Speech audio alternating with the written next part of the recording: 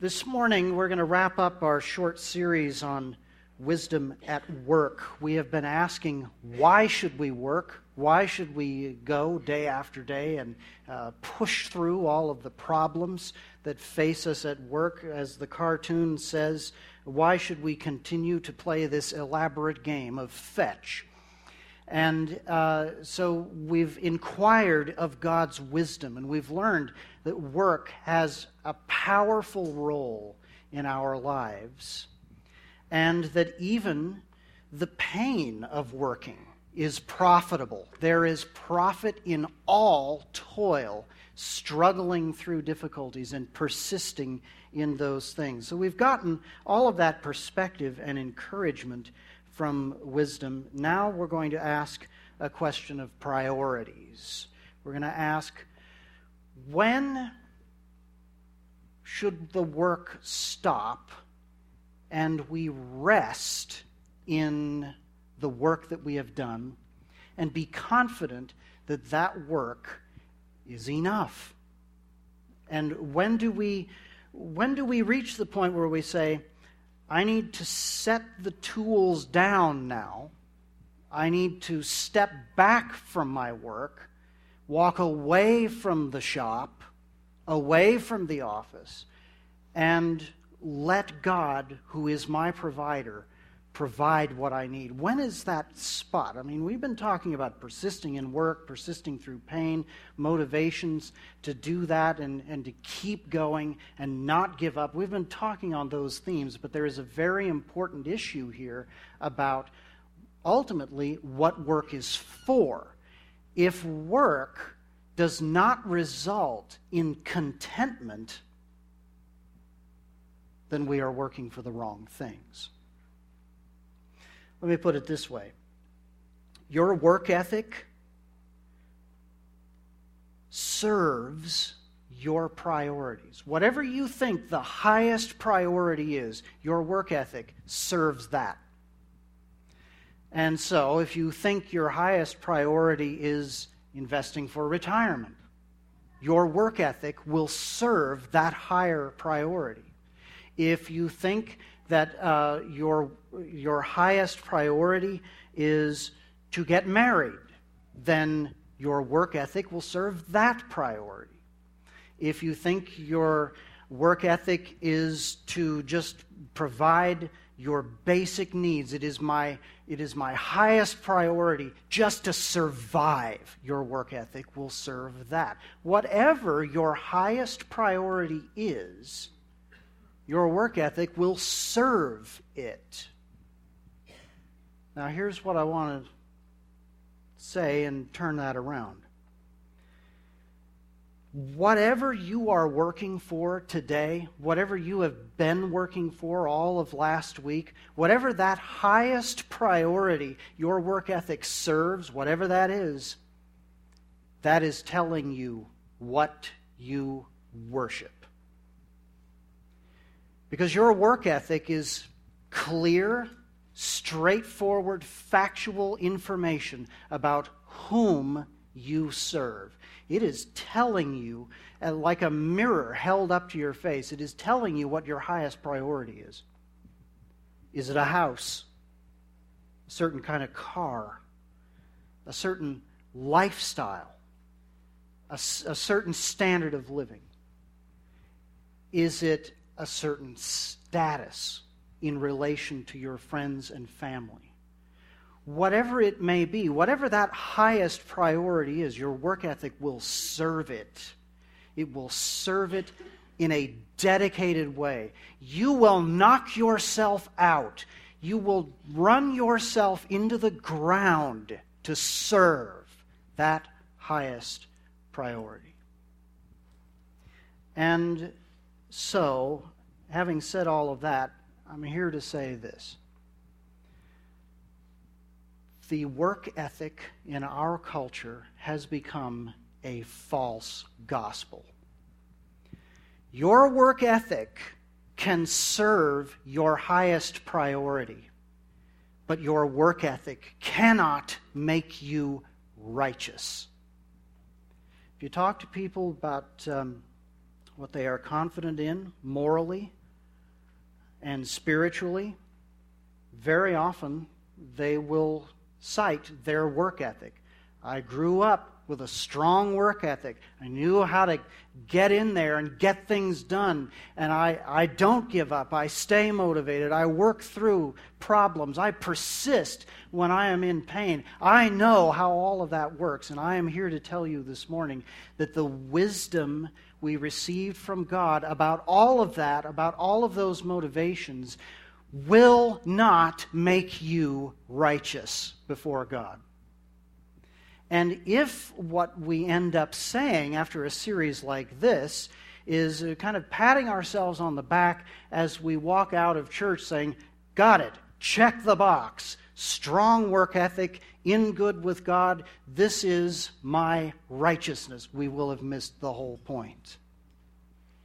Because your work ethic only serves. That's all it does. Your work ethic is a slave. Whatever your highest priority is, your work ethic will serve that highest priority. And you may sacrifice many things to it. So we're going to talk about what that highest priority ought to be and what wisdom says, really, what work is for. What is the purpose of it? And once we know that, then we can find that zone where we can say, enough. I'm setting down the tools. I'm going to go home. And I am going to do different things. I'm going to rest. I am going to put my faith in my provider. I'm going to do all of these things because my work here is done. We need to reach that level of contentment to say, it is enough. So we're going to see that wisdom this morning. We're going to look at 2 verses from Proverbs 15. We're going to make some comparisons of different conditions of heart and attitude. And then we're going to look at an example, a cautionary tale of one man, Jacob from the Old Testament, who had a strong work ethic, but it did not make him righteous. In fact, it made him miserable. Because the highest priority that work ethic served brought dissension, disunity, and misery into his life in its most intimate ways. So we're going to look at that, then we'll make some evaluations. Let's dive into Proverbs 15, verses 16 and 17. Let's make some comparisons. The verses read, "Better is a little with the fear of the Lord than great treasure and trouble with it. Better is a dinner of herbs where love is than a fattened ox and hatred with it."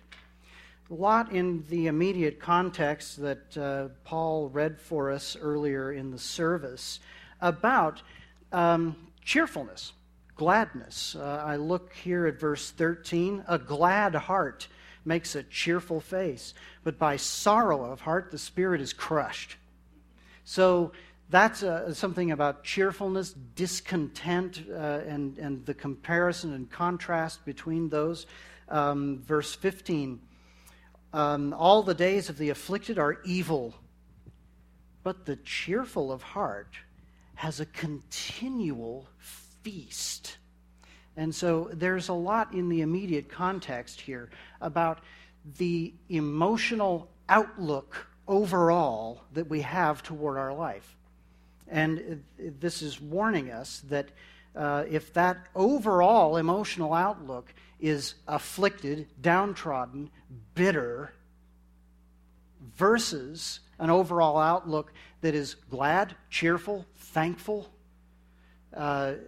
these are indicators of what is going on with us spiritually. And it gets right down to the root of the matter, and that is contentment.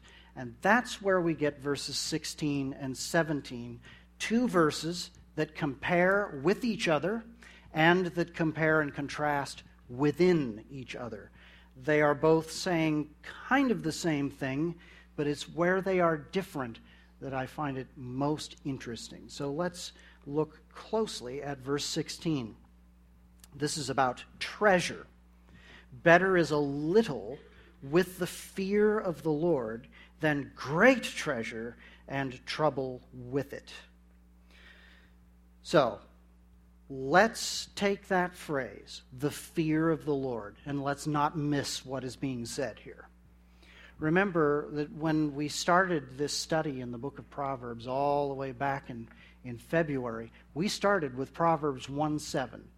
Maybe some of you remember what that verse says. The fear of the Lord is the beginning of knowledge.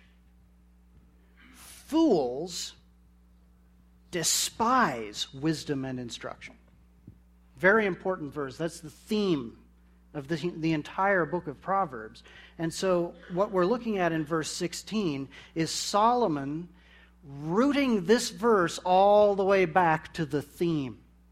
If you have a little, but you have the fear of the Lord, which is the beginning of all knowledge, which is that heart attitude, that change of heart toward God that is the beginning of knowing everything, and without which you can know nothing. If you've got that, that is better than having great treasure and trouble. So let's think about the fear of the Lord. The fear of the Lord is that change of heart where instead of despising God's instructions, despising His wisdom, hating His rebuke, chafing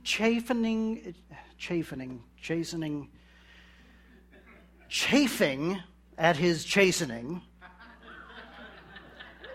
I actually didn't mean to say that, but I got so turned around. If we have all of those old attitudes of despising and feeling hostile against God, and those change, and all of a sudden we find ourselves on the flip side of it, saying, God has spoken. And the thunder of that voice is a sound I need to respect. And when that thunderclap comes,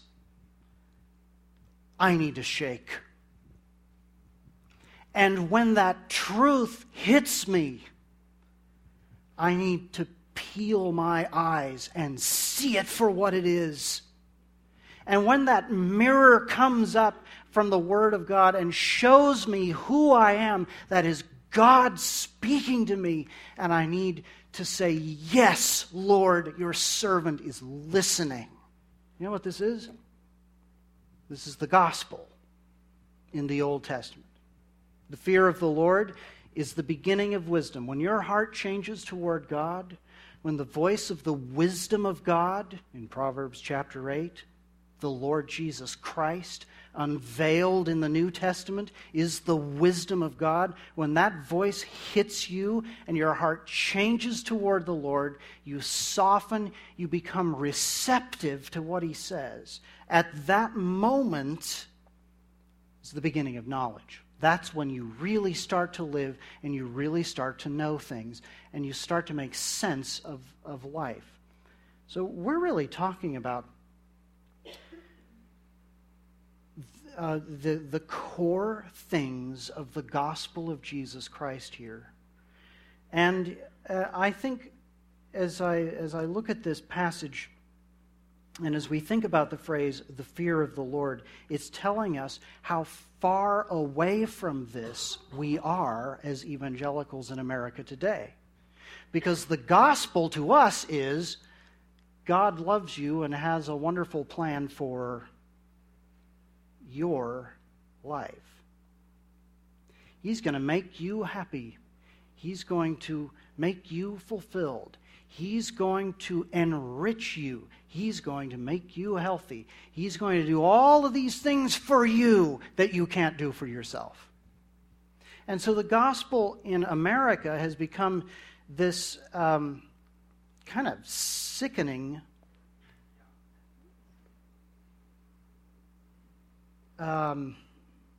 saccharine, sweet, sticky mess of a message. It basically says God is all about you. And the fear of the Lord says, no, I am all about God. It works the other way. He doesn't exist to glorify me and lift me up and do what I want. He is not the genie in the bottle. I exist to give him glory, period. I exist to honor him, lift up his name, to obey him. That is why I am here. And so the fear of the Lord is that change of heart by the grace of God, where we realize, this is who I am. I despise the things that God teaches, and I need to listen to what he says. It's that change of heart that moves from despising to fearing. And so we're right at the heart of the gospel here. And Solomon says in verse 16, it's better to have a little with the fear of the Lord. Why is that? And do we really believe that?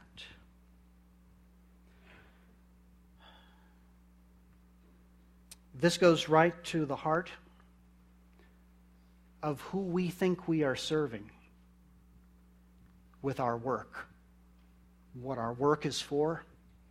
If our work is to build up that great treasure, whatever priority that may represent, maybe it's the satisfaction of having a high-status career, maybe it's the sense of security of having a great investment portfolio, maybe it's just bragging rights. Who knows? Whatever that highest priority is, this is saying you can have great amounts of it, but if you've got trouble with that great treasure, you're in second place. You're living a third-rate life. You're not fulfilling your full potential. Your full potential is to have a little, better to have a little, with the fear of the Lord. You say, well, how can I do that? Contentment is the word that we're looking for here. This is the description that says, I have enough. It is enough for me. And this is good, what I have. And I'm going to enjoy what I have, and I'm going to take care of it. And I'm going to trust the Lord to supply what I need in the future. I'd like to show you something. I believe it's in Proverbs chapter 30, but it just occurred to me to go here. Proverbs 30. Yep. Proverbs 30, verse 7. 2 things I ask of you, deny them not to me before I die. These are my highest priorities, practically in my life. Remove far from me falsehood and lying. Give me neither poverty nor riches. Feed me with the food that is needful for me, lest I be full and deny you and say, who is the Lord? Or lest I be poor and steal and profane the name of my God. Who's top priority here? What is the work ethic serving in these verses? What is the aspiration of this person? It is to have enough and receive it from the Lord's hand, and having received it, to give the Lord the glory he deserves. So who is being served? The Lord. This is what the priorities look like when they are rightly ordered. Let's go back to chapter 15. So this says, better is a little with the fear of the Lord than great treasure and trouble with it. It is very easy to look at ourselves personally and to say, well, I'm the one who has a little, but those people over there, They have the great treasure. Let's not do that this morning. Let's look at this proverb from the point of view of being the most fantastically wealthy nation, not just on the face of the earth, but in the history of the world. There is no society that lives at the level at which we live. There is no society that consumes at the level we consume. None. And it's not just the world as we look at it right now. Ever in the history of the world, middle-class America is a marvel. It's some kind of golden age economically in the history of the world. Now, having said that, your response when I say that is probably to say, well, if this is some kind of golden age, why? Why is it so bad, this golden age? Well, aren't you paying any attention? There's energy costs. There's the water bill. There's health care costs. There's this. There's that. The cost of college education. The cost of this. And it's all going up. And everything we do gets consumed. And we can never just keep it a little bit. It's always just getting taken away from us. Our hard labor and toil. You know what that is? We're right here in verse 16. We have great treasure and trouble. So, kind of puts the phrase a little in some perspective, at least for me. Because it makes me say, what I have was not given to me to meet my fleshly top priorities. What I have needs to be turned into the service of the Lord, whom I fear, whom I love, whom I want to glorify. So let's look at the next contrast. Verse 17. Now, this is not about treasure. It's changed the image. It's now about feasting. Better is a dinner of herbs where love is than a fattened ox and hatred with it.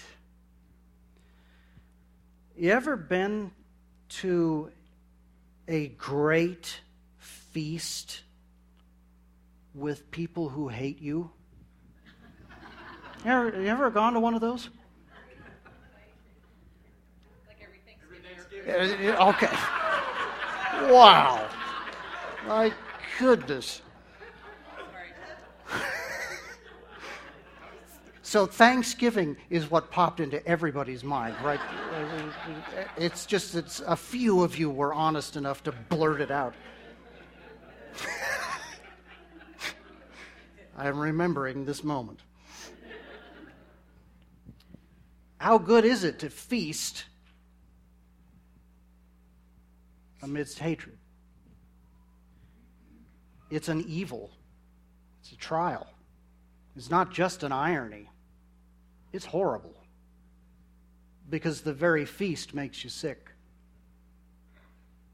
And you can't enjoy the food. Better is a dinner of herbs where love is. Okay, it's simple. It's not much. It's not plentiful. But we love each other.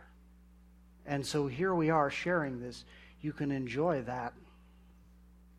But a great feast you can't enjoy if there's hatred.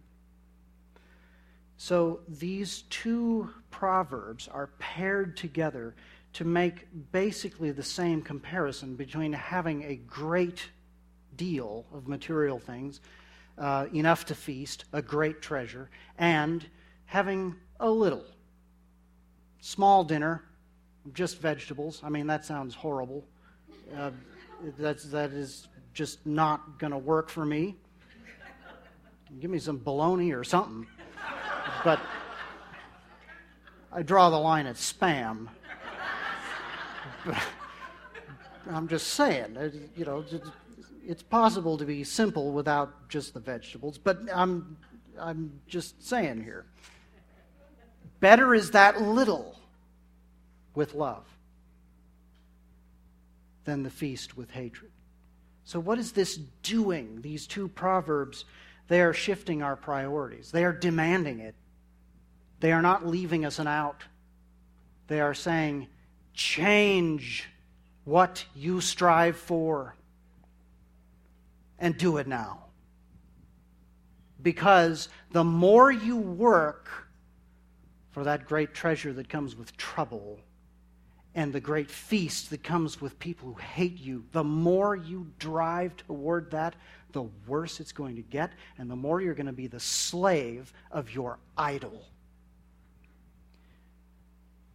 The thing I notice in the pairing of these two is that you actually get the entire law of God, according to Jesus Christ, summed up in these two proverbs. Do you see it? Love the Lord your God with all your heart, soul, mind, and strength. Your work ethic. Love Him with all of it. And that being the greatest commandment, the second is like it. Love your neighbor as yourself. This is saying, in a very deep way, change your priorities and change them now. It was a fun week for us because Dylan turned 16, and I was reflecting this week on just how quickly that went by, but just how little we had when we took him home from the hospital in 2000. We didn't own a home. I think we had one car. All of our furniture was given to us by various family members. We didn't have very much. But when Dylan was born, and he began to grow, and we began to wonder, how are we going to provide for all of the needs for this little guy? And then Malcolm came along in 2005, and now we got to provide for him. How are we going to do all of that?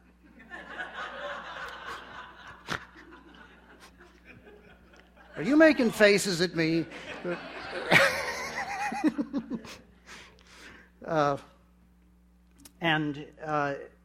There is one priority that in those years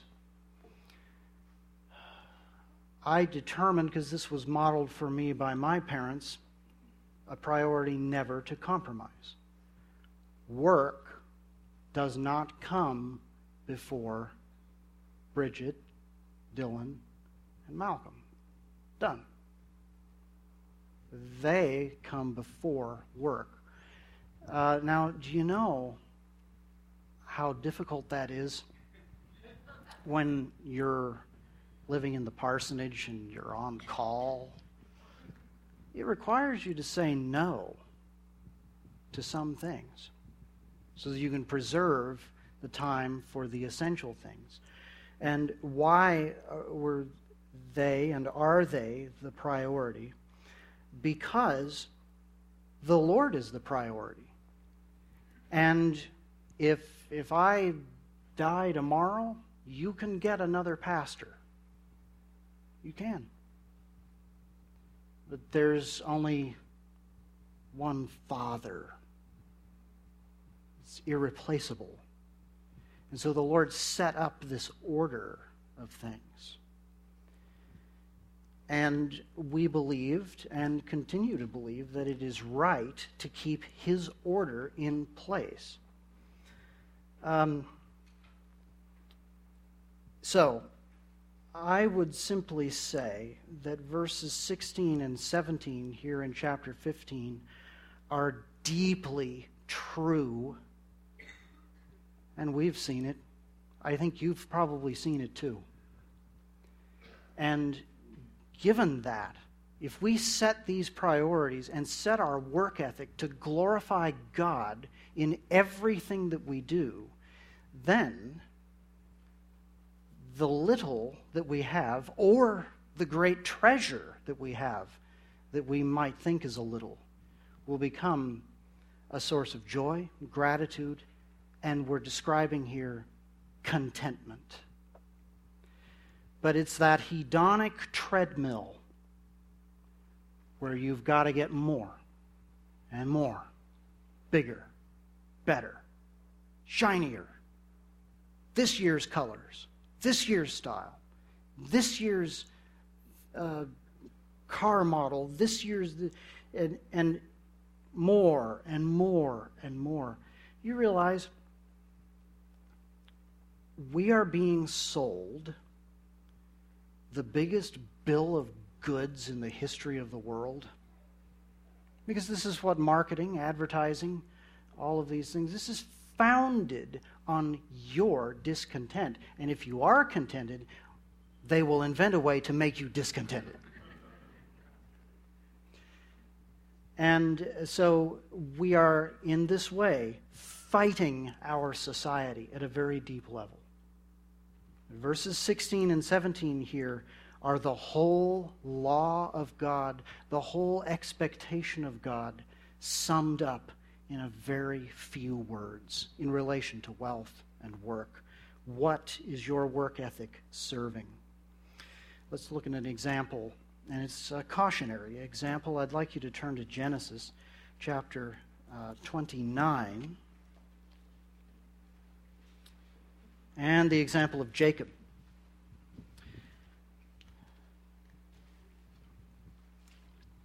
Jacob is learning here. He is learning to follow the Lord. In fact, he's made a deal with the Lord that if the Lord gets him back home to his rich parents and his brother who hates him, if he gets him back there in peace, then the Lord, Yahweh, will be Jacob's God. And he is learning how this works. And so he comes to another part of his family, very far away from his home. And here's Uncle Laban in Genesis 29:15. Laban said to Jacob, "Because you are my kinsman, should you therefore serve me for nothing? Tell me, what shall your wages be? I want to pay you. I want to provide for you. That's only fair. Just because you're family doesn't mean I should take advantage of the fact that you're a sojourner in a foreign land, essentially. So I want to pay you." Verse 16, now Jacob had 2 daughters. The name of the older was Leah, and the name of the younger was Rachel. Leah's eyes were weak, but Rachel was beautiful in form and appearance. Jacob loved Rachel. Got a mixture of priorities here. His priority at one level is to learn how to serve the Lord. But at another level, his priority is Rachel. Get that girl. Marry her. So, what do you want to work for? Laban asks. And Jacob said to Uncle Laban, "I will serve you 7 years for your younger daughter, Rachel." Laban said, "It is better that I give her to you than that I should give her to any other man. Stay with me." So Jacob served 7 years for Rachel, and they seemed to him but a few days because of the love he had for her. He is a driven, motivated worker, because every day he sees this beautiful young woman and he says, 6 years, 364 days, she's going to be mine. Okay, so he's motivated. His highest priority is her. See how this is shaping up? His work ethic is powerful, but it is serving that highest priority. Here's what happens. Jacob said to Laban, "Give me my wife, that I may go into her, for my time is completed. I've been checking off the days on the calendar, and we're done. So pay up." So Laban gathered all the people to the place and made a great feast. But in the evening he took his daughter Leah and brought her to Jacob, and he went into her. Laban gave his female servant Zilpah to his daughter Leah to be her servant. And in the morning, behold. You know, so many times in the scriptures the word behold announces a good thing. In this case, behold. This is the wife you didn't want. Now, I'd like you to look at this from Leah's point of view. You wake up that morning, and the man who loved you gets a look on his face. What does that feel like? Okay, so what does he do? In the morning, behold, it was Leah, and Jacob said to Laban, "What is this that you have done to me? Did I not serve you for Rachel? Why then have you deceived me?" Uncle Laban is a very affable guy. "It is not done so in our country to give the younger before the firstborn. Complete the week of this one, and we will give you the other one also, in return for serving me another 7 years." So, yeah, you got to watch yourself in Midian. Got to read the fine print. Okay, so Jacob is now an abused worker. He's been lied to. Still got the work ethic, but his highest priority has not been met. His highest priority is Rachel. So what's he going to do? You might be tempted to say, "What do you expect? He's going to work the next 7 years, and he's going to get the girl he loves, because that's the way it's done. They say so in all the movies. It must be true. This is how it's supposed to work. So what else do you expect him to do? What could he have done?" Well, about that, one of the things he's going to have to learn to do, is to take what comes, trust God, and receive good from his hand. With this wife that he wakes up with, she actually loves him deeply. She's devoted to him.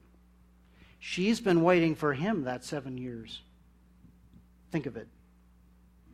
What he could have at this moment. And he's at the crossroads. He's got to make a decision. Am I going to become what everybody else in my culture is, a polygamist? Or am I going to trust God? That's his decision. He makes his decision because his highest priority is Rachel. So he took Rachel and served Laban another 7 years. What's the order here? The highest priority is Rachel, and the work ethic is serving the highest priority. Will his work ethic save him? No. His work ethic is killing him. Because look what happens. This worker becomes unhappy because he has brought division into his household. Verse 31. When the Lord saw that Leah was, what's that word? Hated. Think about that. All she is to him is a raw deal. That's it. And he treats her that way. Now they're having sex. That's kind of interesting, isn't it?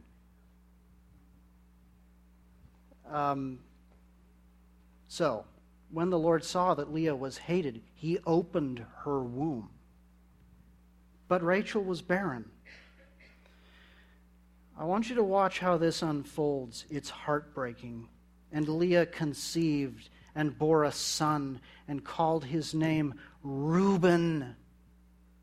For she said, because the Lord has looked upon my affliction, for now my husband will love me. You know what Reuben means? See? A son.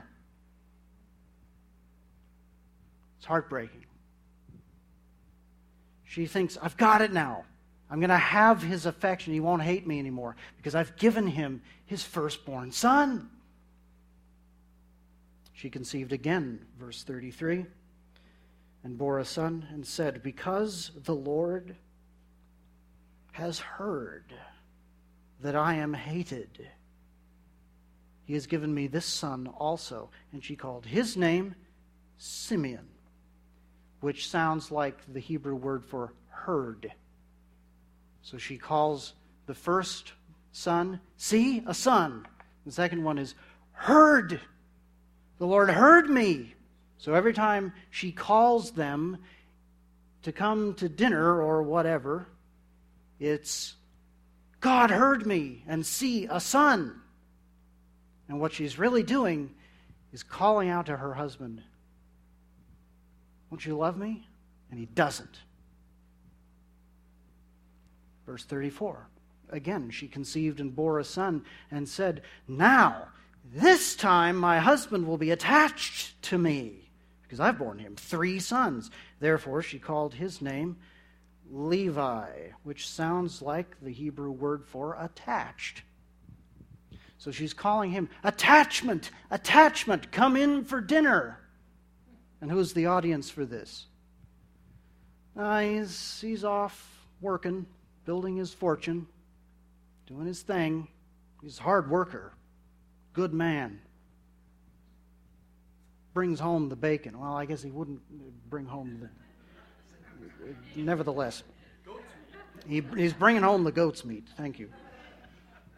So, now watch this. Verse 35. She conceived again and bore a son and said, this time I will praise the Lord. You know what she's doing there? She's saying, this isn't going to change, is it? This is what it is. But I have 4 sons, and I will praise the Lord. She called his name Judah, which is like the Hebrew word for praise. And then she ceased bearing. What's happening here? Jacob's off doing his work. He's working hard, and he's going to be very successful. He's going to get rich working for Laban.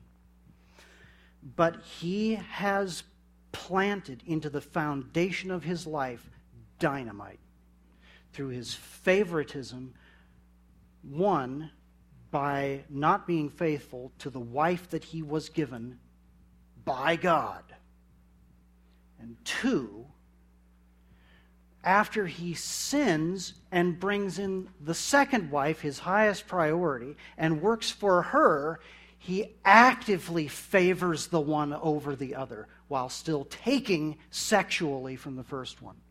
You know what this is going to do? You know the rest of the story, right? We're going to have 12 sons. And 10 of those are going to sell one of them into slavery. It is going to bring a level of heartbreak and division. Trouble is too mild a word for it into Jacob's life. Why? Because he was a good man, strong work ethic. righteous. Except he was working for the wrong highest priority. Your work ethic will not save you.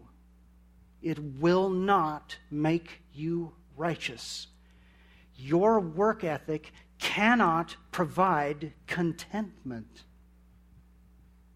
The scriptures are saying, change that highest priority.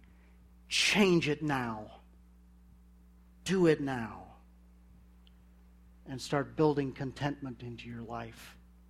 Because better is a little with the fear of the Lord. Better is a dinner of herbs instead of a feast with a fattened ox, if the herbs come with love.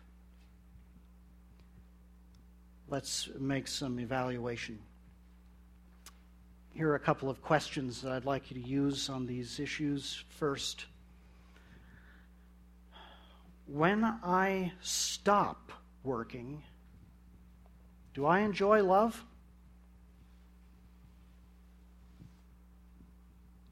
Really? It becomes a thing for both men and women now that we would rather be working than being home. Because being home is just being in the thicket of all the old problems, the old disappointments, the old raw deals. Beloved, that's idolatry. And the wisdom of God is coming into us, is coming into me this morning because this is so easy to get out of focus. It's coming to us and saying, break down that idol and throw it into the fire and replace it with the glory of God. Replace it with that commandment, love one another as I have loved you. Love God with everything you've got. Love each other. So we're just asking this very basic question. Do I enjoy love when I stop working? Or do I keep working because I don't enjoy love and I just want to get out of there? Let me tell you, as a man who has seen things go very well and has seen things go very poorly. I've seen growth. I've seen lean times. I've seen success and acclaim, and I've seen bitterness and slander. I love going home.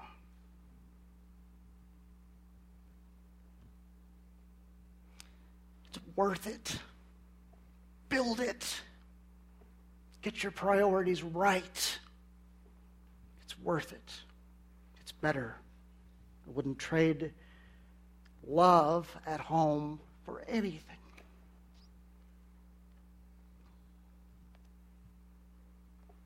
Second question.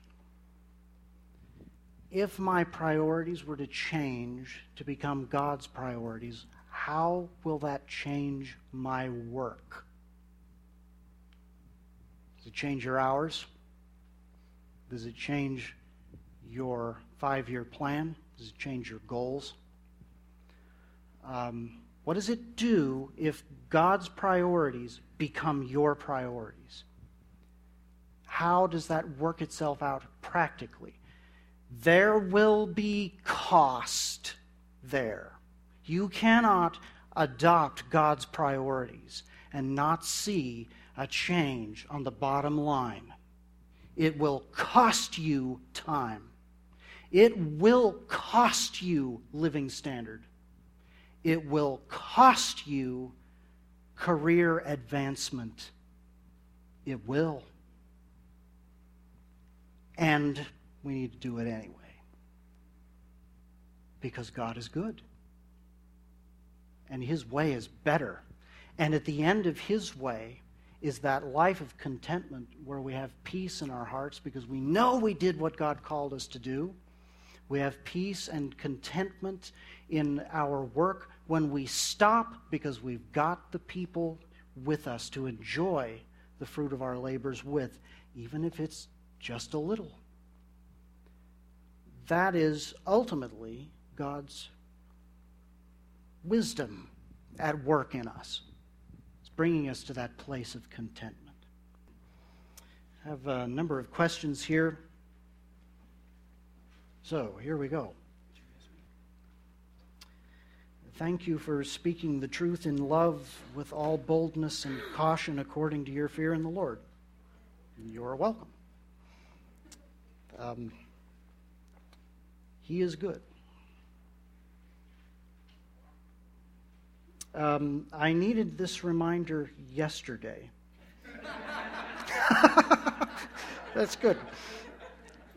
Day late and $1 short. Now there is great gain in godliness with contentment. 1 Timothy 6:6. Thanks for driving it home. Again, you're welcome. I am, with all of these messages, really preaching to myself as much as to you, because these things always get out of whack. You have to reset them every day. And yes, godliness with contentment is great gain. That's a profit motive operating there. And we can serve that end. Okay, what does it look like to work just to avoid the difficulties of our relationships? It can look fantastic. It can look like a fat bank account, well-managed funds, shrewd investments, diversified. It can look like all of that. Tricked out to the nth degree. It can look like a person who is a profound asset in the community. If you ask community people about that person, they just gush. Oh, that woman is so fantastic. She's so talented. She's so giving. She's always there. So it can look just phenomenal. And the achievements you can get out of this, of basically exploiting all of your relationships for the sake of your work life. The gain you can get out of that is the approval of the whole community and a high status. But what it looks like when you get home is cold, polite, indifferent, silent, barren,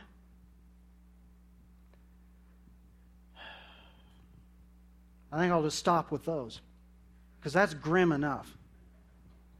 We could just stop at cold, where everybody's nice, but there's no embrace. And so what does it look like to do that? It looks like phenomenal success on the outside and cold politeness on the inside, barren home life. And, you know, painting that picture, we're describing a lot of people there. A lot of people where we would say, good people, good for the community, strong work ethic.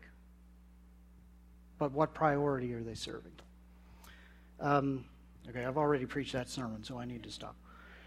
If the work I have chosen, or the work that has chosen me, is a constant grind filled with frustration, interruption, and disappointment, how can I begin to change my attitude and approach that I might survive or even thrive, that God is glorified?